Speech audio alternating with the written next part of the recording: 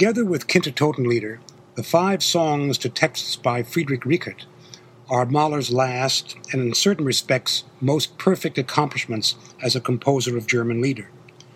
All of the Rickert Lieder are simple, straightforward, and deeply personal, a kind of introspection found in the songs of Schubert's late period. Except for Mitternacht, none of these songs contains Wagnerian declamation. The vocal line is essentially lyrical and diatonic.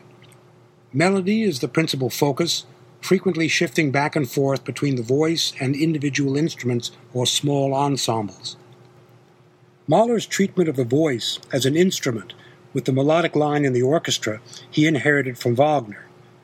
In the 5 Rickert Lieder, Mahler adopts a chamber music style with sinewy lines often composed of simple scalar phrases that seem to wander through the spare orchestral background.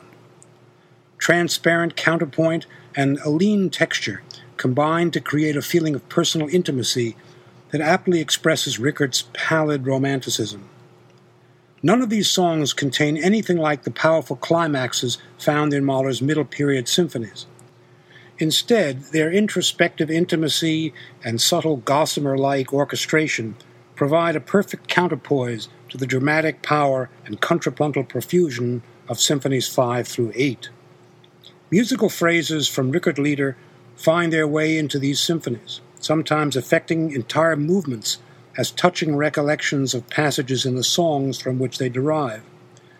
The use of pentatonic scales in Ich bin der Welt abhanden gekommen, and diatonic scales with dotted rhythmic counterpoint in Mitternacht anticipate Das Lied von der Erde.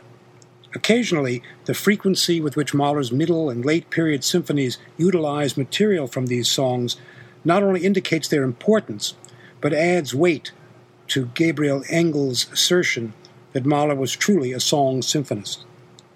Although Mahler continues to interject military horn signals and fanfares into his middle and late period symphonies, he uses none of them in the Rickert Lieder, except, of course, for the horn signals that usher in the closing section of Mitternacht.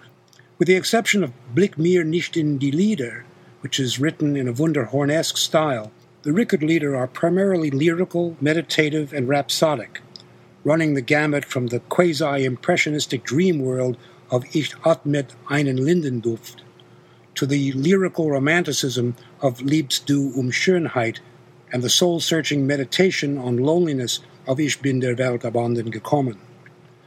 Lagrange summarized the importance of Mahler's contribution to German Lieder in the following words. Mahler, in fact, created a new genre, or rather a new relationship between music and literature.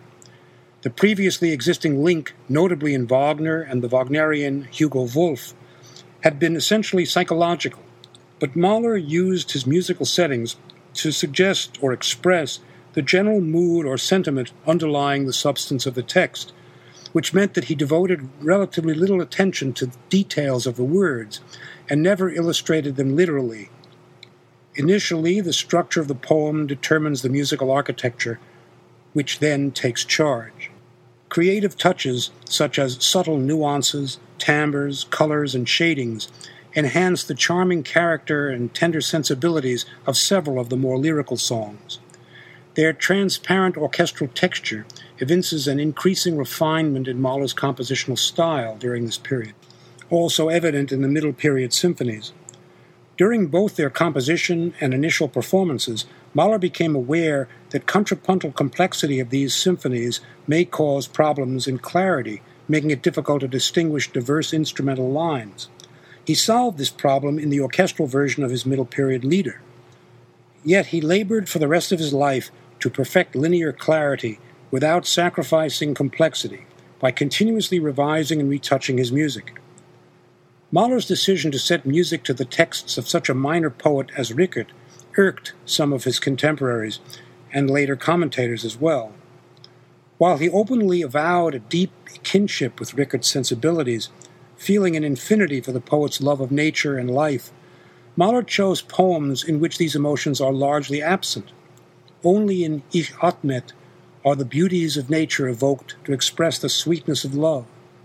Yet Mahler chose Rickert fully aware of the poet's mediocre reputation and flawed style. He believed that truly great poetry should not be set to music, for music would only interfere with the innate musicality of the words. On the other hand, he felt that second-rate poetry, if aesthetically attractive, could be enhanced by setting it to music. This ironic viewpoint has some merit in that it recognizes the musical quality inherent in poetic language.